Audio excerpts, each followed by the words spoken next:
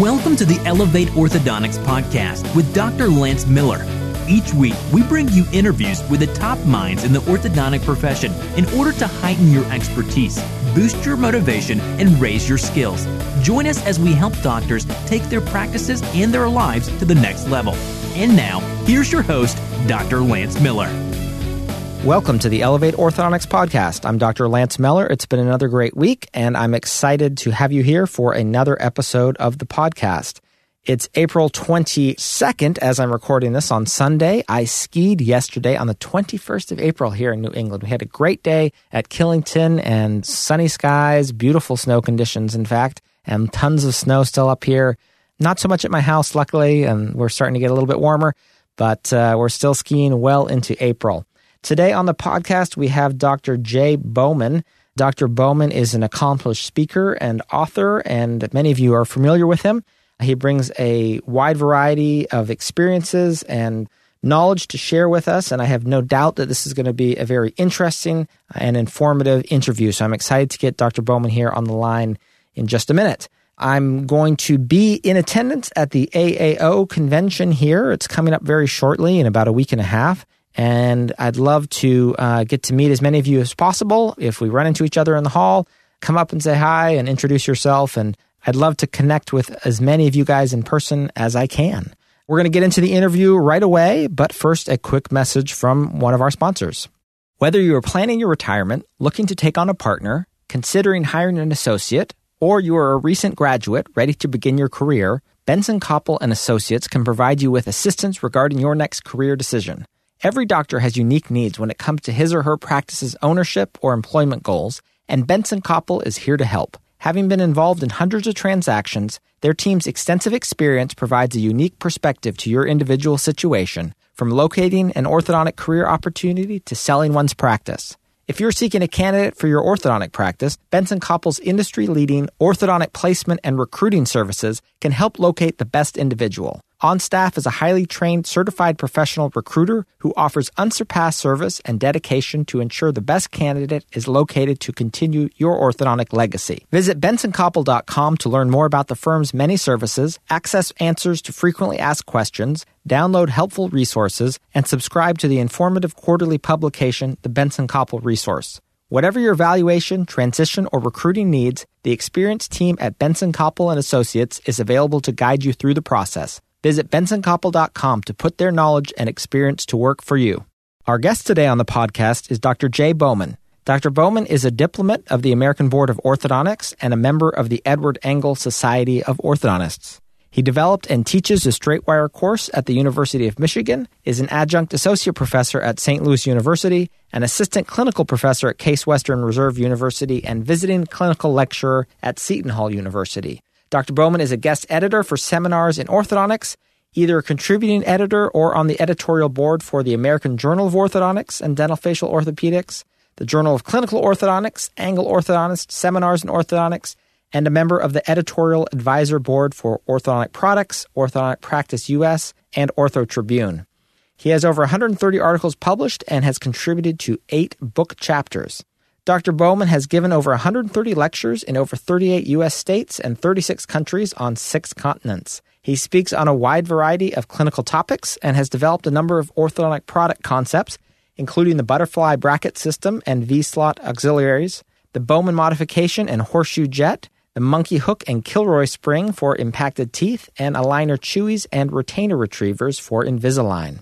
Dr. Bowman is someone who I've wanted to have on the podcast for a while now, and I'm excited to have him here with us on the line today. Dr. Bowman, welcome to the Elevate Orthodontics podcast. Well, thank you. I appreciate the opportunity, and it's always nice if somebody wants to talk about orthodontics. I'm always willing. Great. We got snow here today, April 15th here in New Hampshire. I'm wondering did you guys get some snow in the upper Midwest? I saw it in your forecast.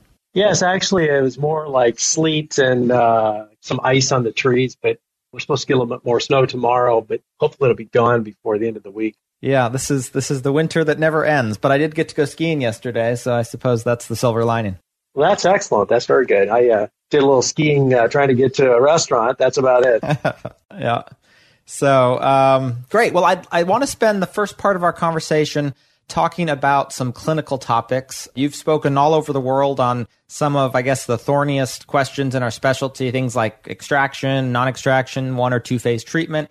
And I guess maybe let's begin with the question, of why we can't seem to answer these kind of controversies. There's some people that clearly have something to sell, but I think that most orthodontists are trying to give their patients the best possible treatment. And I think some people would say, hey, I've got a series of successfully treated cases. That seems to justify the method that I'm using. There are certainly many different treatments that can provide favorable results. Doesn't mean that all of them are the best treatment. And ultimately, there must be one best treatment for any particular situation. But to find a consensus or find proof for that, it's very difficult.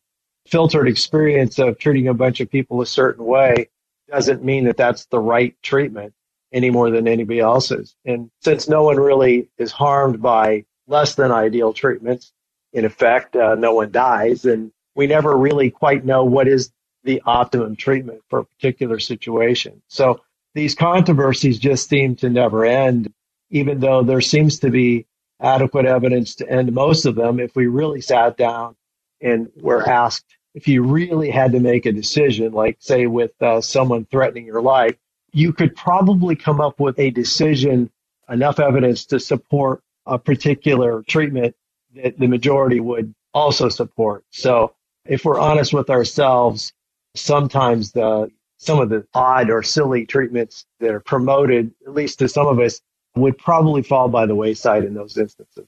Right.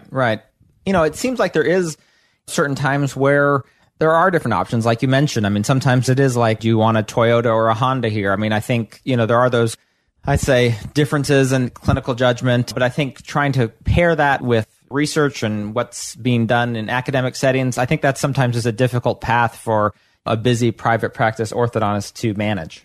As Lyle Johnston has said, any treatment that's been done in the past 100 years of orthodontics has been successful enough at least to keep the lights on in somebody's office because no one, again, is harmed by poor treatments.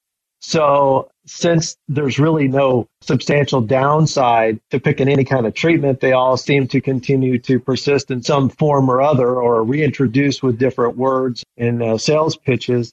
It's somewhat unfortunate for the patient because they don't really know how to select what is a better treatment for themselves. In fact, they're led astray by folks that really aren't adequately trained to provide any treatment, let alone treating themselves. So it is a problem, primarily for the patient more so than us. We seem to be our own best enemies and fighting and scratching amongst ourselves over what's the best way to retract a canine or to grow a mandible, or what's the best hunk of plastic that's going to create a better airway.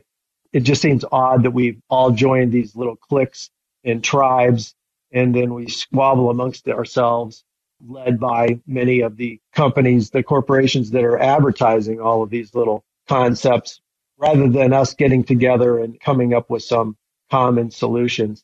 Talking about, I guess, one of the kind of the age-old big one, the non-extraction versus extraction debates. I know I've certainly seen finished cases where I felt like the wrong decision perhaps was made. Do you think some of the more extreme positions on this issue come from kind of this never again sort of mentality, thinking of that one terrible case and not wanting to repeat it? Or how do we get so strongly held beliefs in this specialty?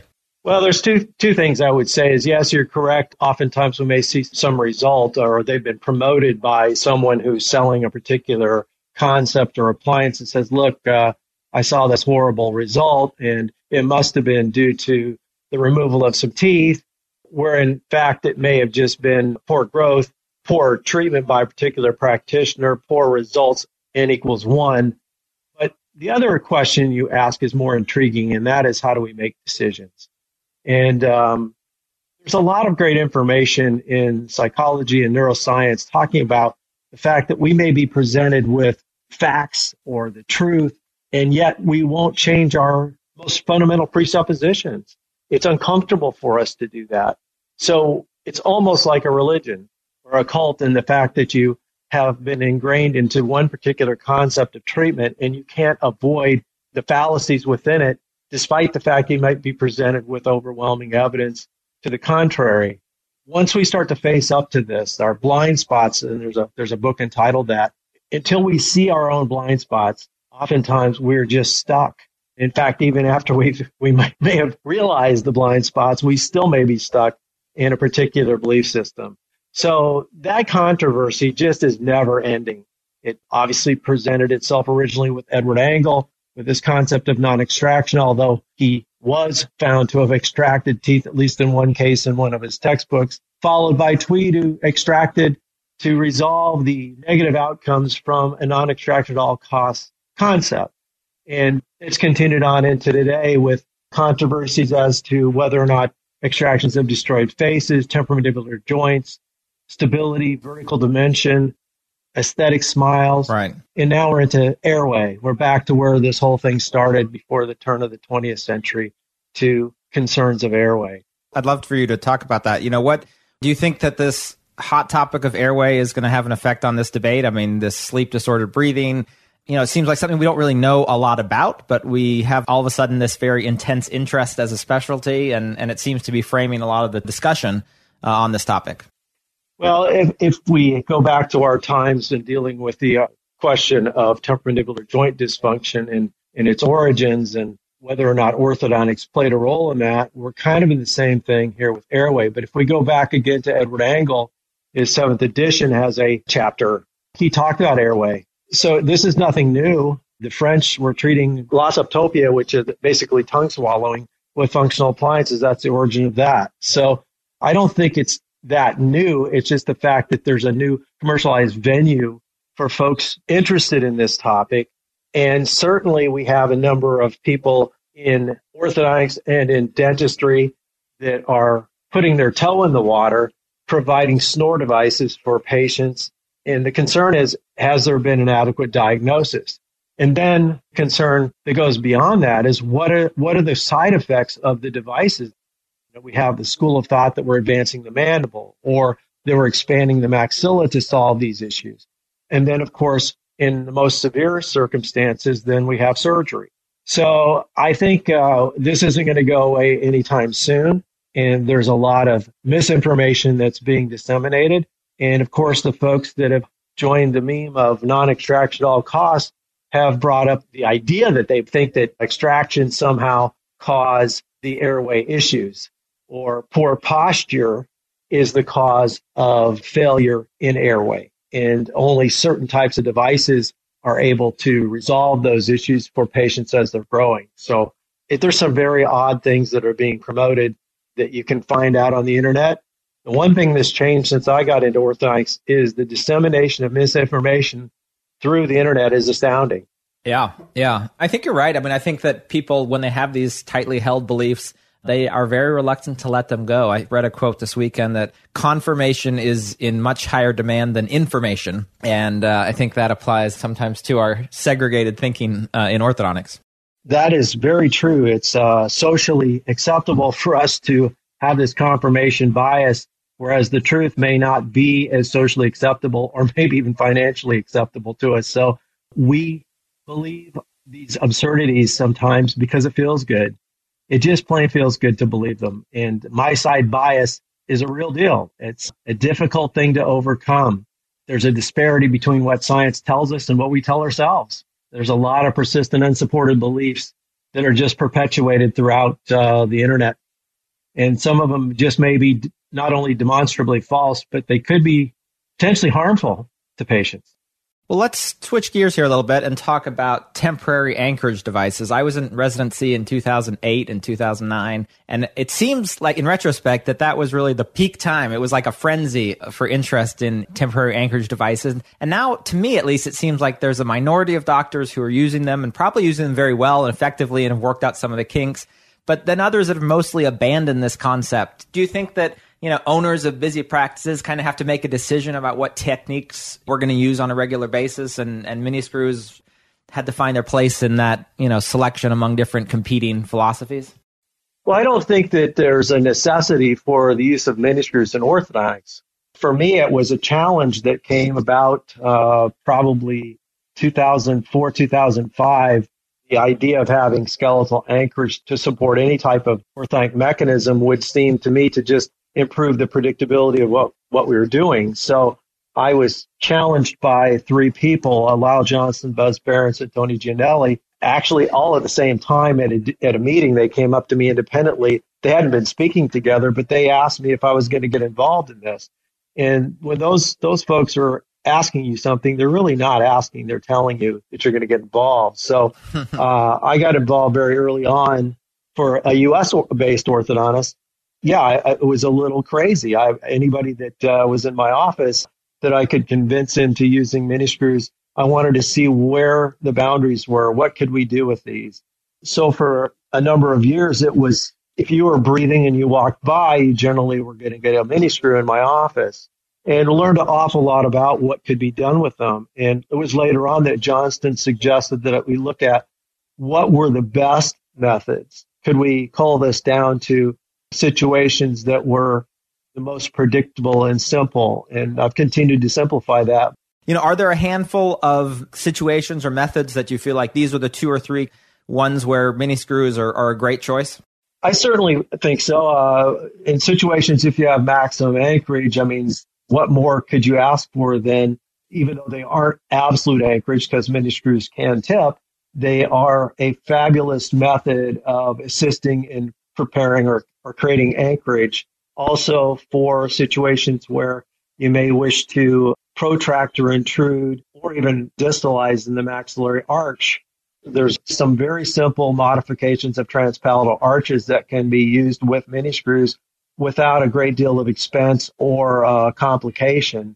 Another would be in some areas of intrusion, both of incisors and posterior teeth in upper and lower arches, and also some retraction in the lower arch, which would be limited in the scope. So I find them to be exceptionally helpful in trying to get treatment to be more effective and efficient. It's become, I don't want to say a routine thing in my office because that sounds odd, but having placed thousands of screws has made my practice efficient in my own terms. And being able to place that many screws is no proof of me knowing anything. I just was able to talk more people into doing it. So that's the one thing is I don't feel I'm any greater expert than anybody else. It's just that I've done a lot of them. Yeah. Well, I think that's interesting to hear, and that, you've been able to kind of narrow it down. Are you placing the ones for anchorage and for distalization? Those are going mainly in the palate?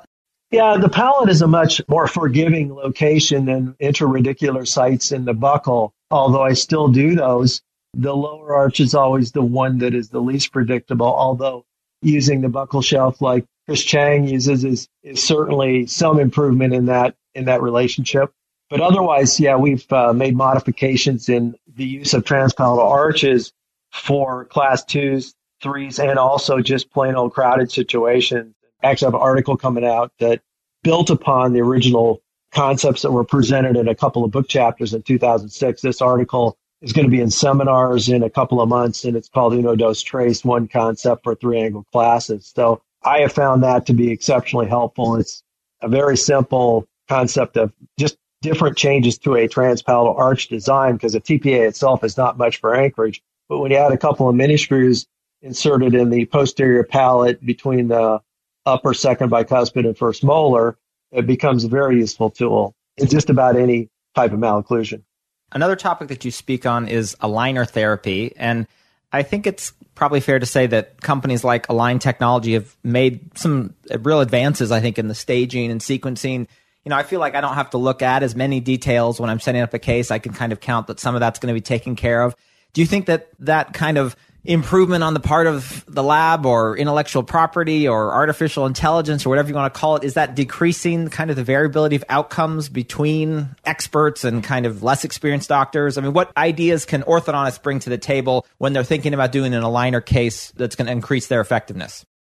Well, I got involved with Invisalign back when it's introduced in 1999. I saw it and I said, oh my gosh, that's the same concept as Harold D. Kessling's use of tooth positioners in 1945. Since we were taught by Pete Kessling at St. Louis University, it seemed like a logical extension of that concept. You knew that you could do that.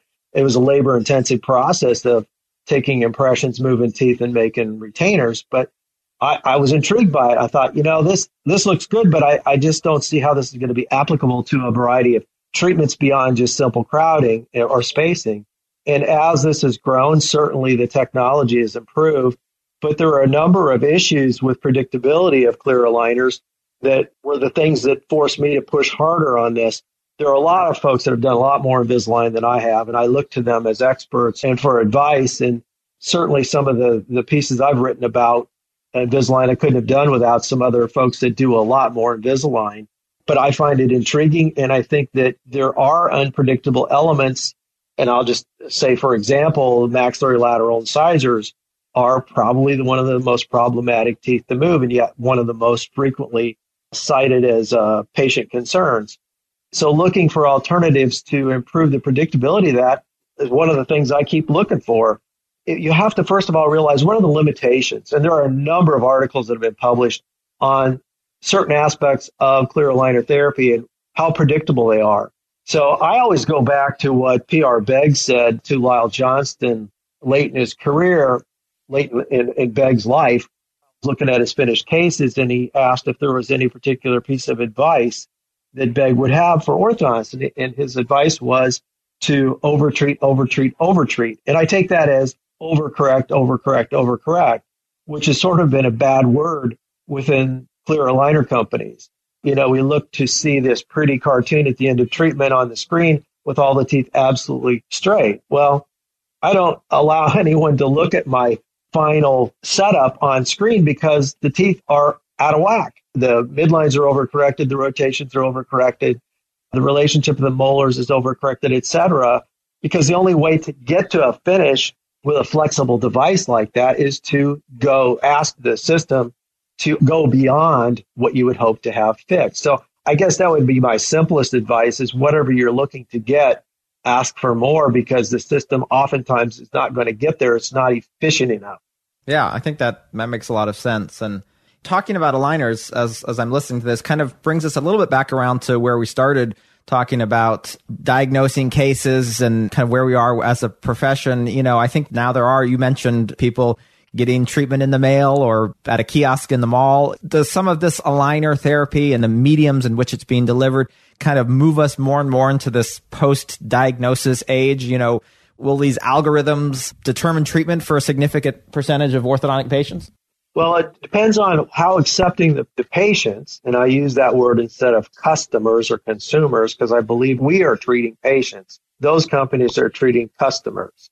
The problem is going to be if the patient decides or the customer decides that they're not satisfied with the results that they've been provided. And if those customers look at the results critically enough and say these teeth aren't as straight as I would have liked, then those companies may have to come up with an alternative method of ensuring that results are being achieved. For us right now, it's not that tough because a lot of patients don't understand what a quality result looks like. And they may not understand that although their teeth might be straight and they return and say, look, my bite doesn't quite fit, the excuses are given, well, you didn't ask us to do that. You asked us to straighten your teeth. Well, that's the difference, is that we hope that the majority of us are looking to do both. And making the excuse, well, the patient didn't ask to have their bite fixed, seems rather lame in this situation. So I think it is going to come down to the patient's decision whether they're accepting of perhaps a less than ideal result. If they're happy with just the front 6 teeth being straight, there's any number of ways of doing that. And the economics of that may drive it to going to the mall kiosk or ordering something online. But we know that simply taking impressions in home, there was a master's thesis done at St. Louis University that demonstrated that the public can't do it. In fact, the majority of our staff members have had typically a very difficult time getting quality impressions consistently with that type of material. So going to scanners and making the decision whether or not the scans can be done by someone who has no technical training in orthodontics, and then they're accepted somewhere along the line by someone we don't know. Who's responsible for the final results? Is it the patient, since they're the treater? They aren't licensed to practice. Is it the person who took the scan? They're not licensed to practice. It comes down to, do we need licensure to even do anything in orthodontics? That's what this final argument might be. Right. Are we any different than buying contact lenses online? Yeah. I mean, it seems like maybe the marketplace will bifurcate a little bit, and you'll have these customers, I guess, as you call them, seeking treatment from, an online option. And then maybe the patients that we're treating in our office. I see the snore guards or whatever being sold on the TV commercials, and we do a similar appliance in our office for, 10 or 50 times the cost of what they can get online. So, I mean, there's certainly a lot of precedent for it in the marketplace. Yeah, the patient that treats themselves it's unfortunate. They have a fool as a patient and a fool as a doctor. I guess that's the way of the world. We buy all kinds of things online to treat ourselves for weight loss or, as you said, snoring, a variety of different things, different methods to treat ourselves. But at some point, folks may not be treated optimally, and they're going to have to decide whether or not that's acceptable to them. Tell us a little bit about where we are with these vibration technologies, these appliances that are out there to speed up tooth movement. Honestly, at this point, I think I've read so many conflicting papers and reports, and I have a very little experience myself. I don't really know what's going on with the tooth jigglers at this point, but where do you think that is? Is that an important part of what we have to offer patients?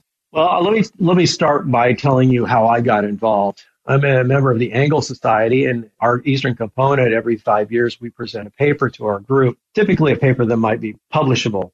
I don't remember what year this was. This is probably 6 years ago. I was given a lecture down in Texas, and I had read some little report from a company that was starting up that said that they had a device they were going to introduce that would produce vibration on teeth with the idea that it might stimulate increased tooth movement, rate of tooth movement. So I just simply wrote to the folks and asked them if they would be interested in talking to me because I had an idea for a way to demonstrate whether or not this worked. So I met with the principals of this startup company for lunch, and I told them, I have a sample size of over 800 patients that were treated with molar distalization with a distal jet, which started out instantly enough as, I'll follow a few of these patients with records, and it might be interesting to see what this does. And so once you get to 800 of these in your practice, you're like, oh my gosh, this is quite a sample, especially since now there have been 15 master's theses that have used samples of these patients because of the record keeping that we did in our office for this. So I thought, I got a great control sample here.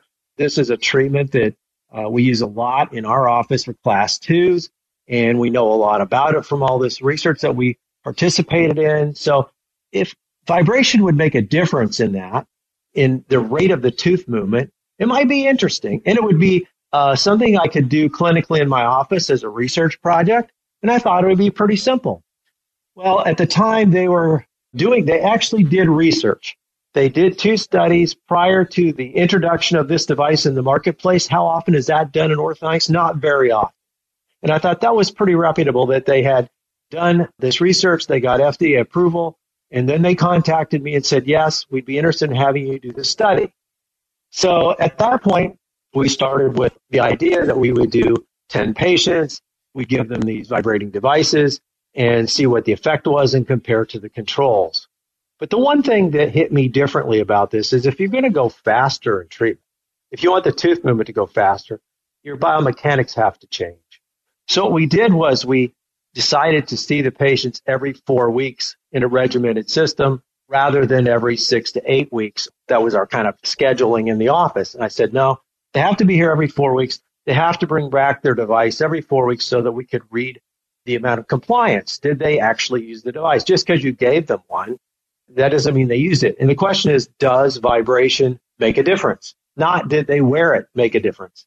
And that is a key difference between what I did and some of the other studies. So in my study, we quickly realized that you're going to have a different control sample. You can't have one group that used the device every 4 weeks or was seen every 4 weeks. And the other group, we saw them every 6 to 8 weeks. So we had to get a control sample. So now the thing starts to get complicated. And we actually ended up with 60 total patients, 30 in each group. To manage that in a clinical practice is a bit of a trick. And I did not at the time starting this realize that I was going to end up with this. So people say, well, you didn't have a blinded sample. No, it wasn't that easy because I didn't count on needing a control sample until I figured that I did. So the final result for the distalization was there was a difference. but it was not specifically statistically significant at P equals 0.53, if I remember the number correctly. But it trended towards that. So our science is not to find out what is statistically significant, but might something be clinically relevant? Now, in the interim, we also I realized, I was at the Moyer Symposium, that I hadn't even looked at the lower arch. It just hit me. I had a whole sample of patients that had completed all the way through leveling to full-size wire for us in 1925 steel. So I went back through the charts retrospectively. No way I could have affected the outcomes, and looked at how long it took to align the teeth and then level the teeth. And there was no statistically significant difference between patients that had vibration for alignment or not, and no one else has shown that either, not one single study. But once you got to full leveling of the arch, there was a statistically significant difference. In fact, a 30% decreased time to achieve that goal. Now, again, looking at patient cooperation, those that had more compliance in wearing the devices had more dramatic results. Now, I agree. We have studies that have been done in the UK and Australia that have demonstrated no statistically significant difference, but there were limitations in their studies in regard to compliance. So I don't know. I don't know the final answer. Is it something you're using in your practice right now? We still use some Excelident devices primarily for Invisalign patients. In my practice, we have a number of projects ongoing at any one time. So that study concluded. It took 5 years. It was way beyond whatever I thought I would get involved in.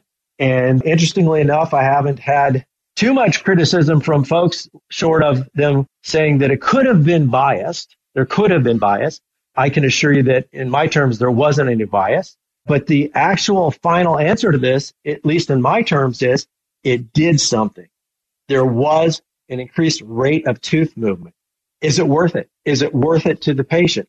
No one has been able to show on any mechanism that I know of to increase the rate of tooth movement that has decreased treatment time, because it is so subjective. What is the finish in treatment? It's like people saying, well, I got done 6 months earlier. How do I know that that's the same result as I would have accepted at 6 months? Or did you just simply stop at 6 months earlier? I don't know the answer to those things, and I don't think there's any way to compare them apples to apples. And that's why it's going to be difficult for anybody to ever really demonstrate that they've cut treatment time down in half.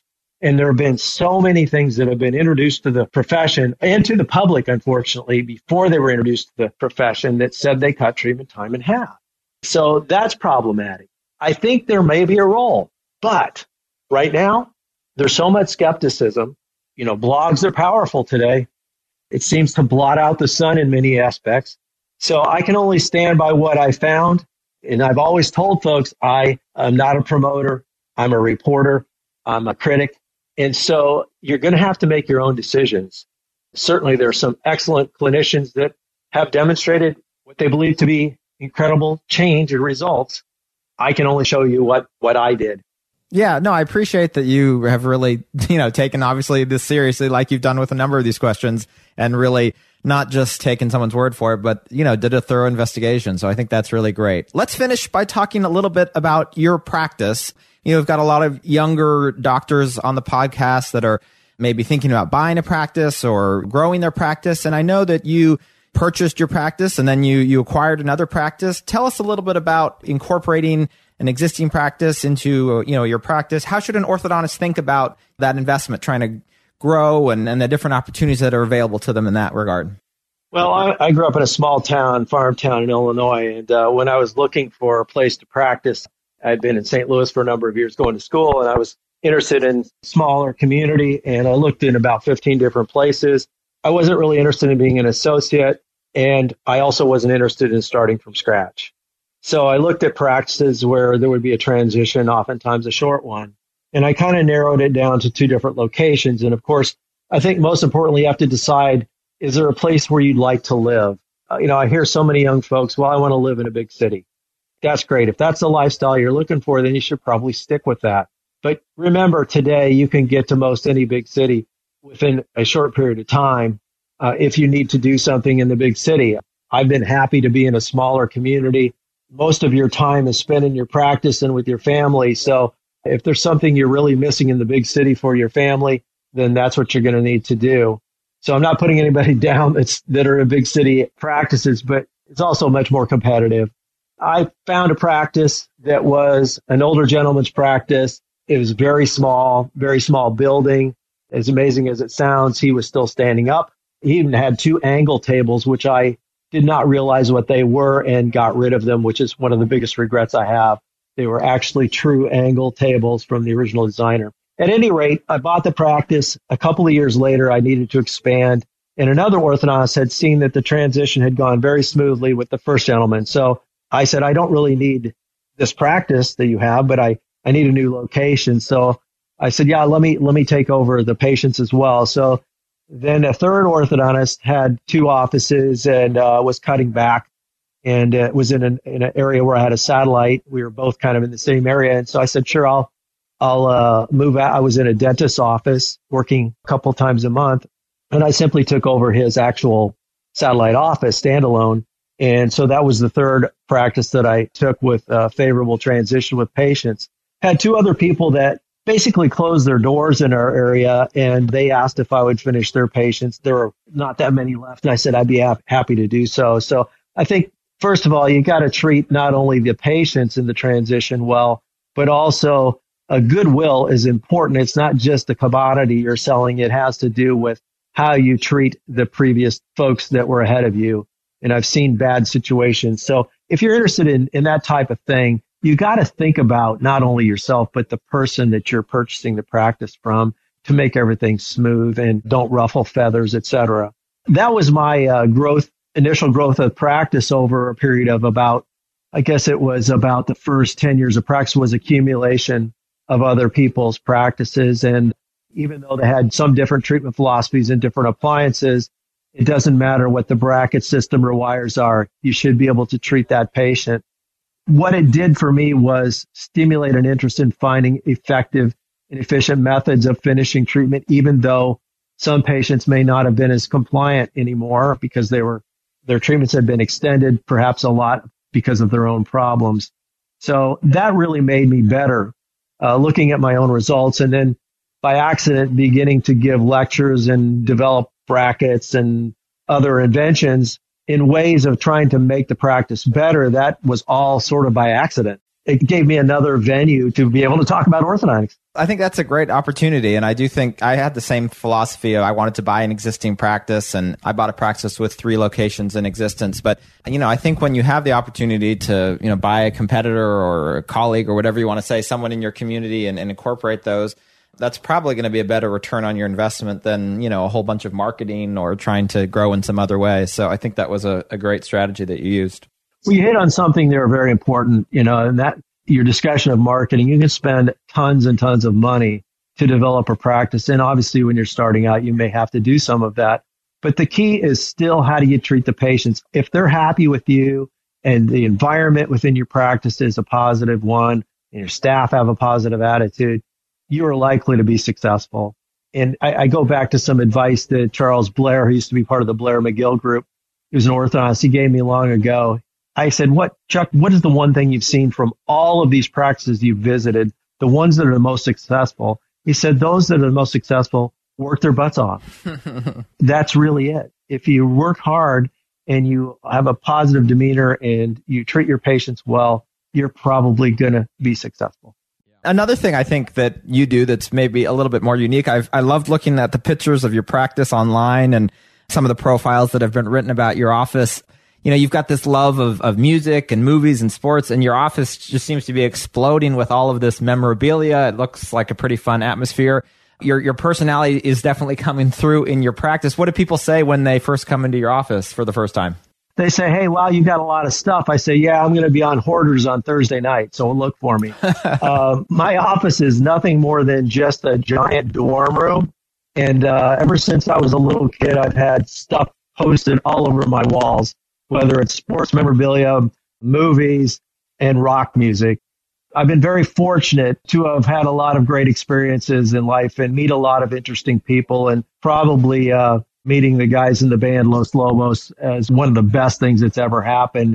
They've become such close friends. I get to go with them on tour if I want. I've been in the studio with them, and they actually let me play on stage with them. So you just start to run into people, friends of friends, and it's pretty amazing. Probably the most amazing experience was an orthodontist's daughter was George Lucas's personal assistant, and I got to go visit Skywalker Ranch, and that was so amazing, and it's an experience that almost nobody ever got to do. This woman said the only other person she'd ever had come through there that George permitted to go through the archives of Star Wars stuff was Prince Andrew. So I nearly fell over when I heard that when we got to go through it. So yeah, I've been pretty blessed in that way. Yeah, well, one message that I've really tried to promote on the podcast is that every orthodontist should really embrace kind of who they are, what their passions are, share that with their patients. And I think, like what you found, that it helps you connect with people, it's fun, and it really also helps your practice to share your personality and put yourself out there. Well, some people may be turned off by all the stuff. I mean, there is a lot of stuff in there, but it is me. And so the guard is let down. Anything that's on those walls is me.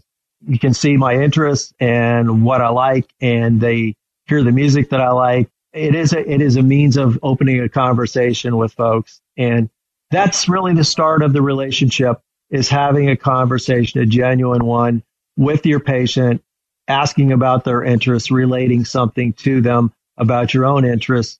And you've got a friend. Yeah. And that helps a lot when you're trying to get trust from patients and their parents so that you can help them with achieving what their goals are. It's not about pushing people through an office. Not in our life. That's just not it. Well, Jay, this has been a blast. We're going to finish with our Elevate Express 8 questions. I'm going to give you these kind of rapid fire questions, and we'll get some quick answers from you. How's that sound?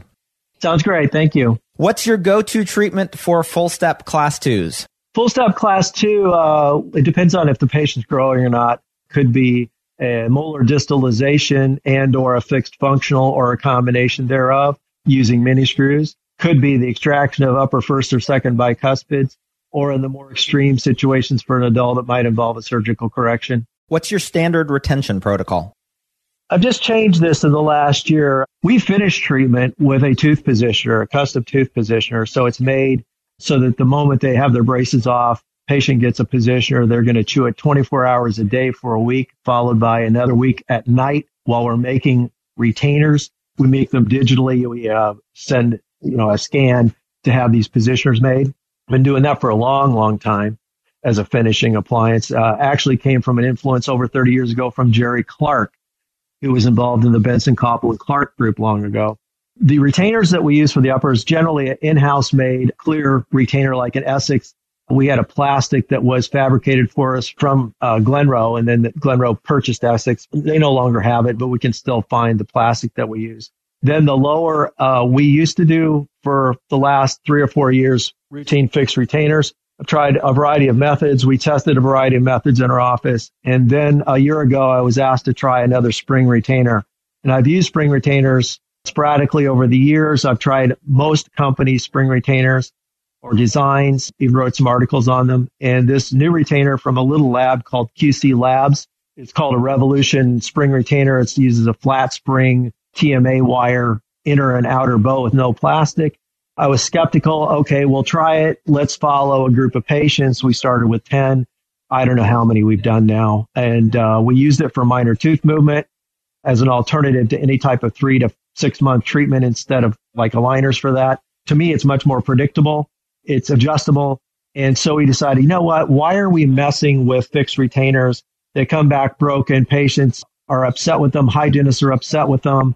Let's go to something that not only is going to work as a retainer, but also as an insurance policy, because if the teeth start to move, the spring retainer can move them back. And since this thing is more active and adjustable than typical spring retainers, we've gone to this as a routine lower. So as soon as we're done with the positioner and finalizing what we like, we go to that as our lower. Who are your role models or your mentors? Well, my mentors were Lyle Johnston, Buzz Barretts, and Tony Gianelli for sure, but there are many others. But another role model would be Jim Boley, who's an orthodontist from Texas. He's amazing. What's your favorite orthodontic product or instrument, something that you wouldn't want to practice without?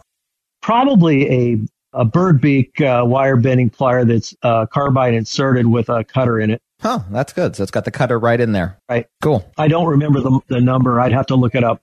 Jay, what's the best vacation you've ever taken? I would say the two most intriguing places I've visited would probably be Queenstown, New Zealand, or any place in New Zealand, and also the Foz do Iguaçu in Brazil. Pretty amazing sites. What's one great book that you've read recently? Well, this would be for the folks getting involved in trying to improve their practice. It's a book called Traction. It's about the entrepreneurial operating system.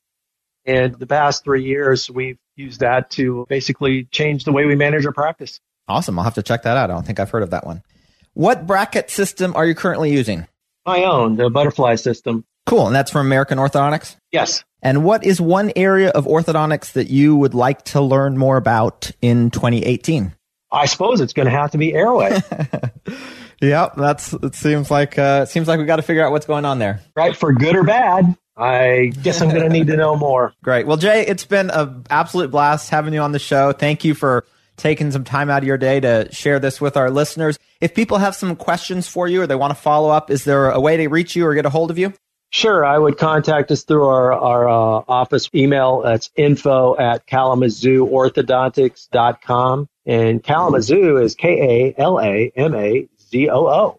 Okay, great. And I know you're also in some of these online Facebook groups, so maybe you can be available in our Elevate Orthodontics group if people have some follow-up questions there. Sure, that'd be fine. Awesome. Well, thanks again, Jay. I hope you have a great day. We'll talk again soon. Thanks so much, Lance. I appreciate the opportunity. And that's a wrap. Thanks for tuning in to another episode of our podcast. I want to thank Dr. Bowman for coming on the show and for taking a little bit of time out of his day to speak with us and to share his knowledge and experience with us.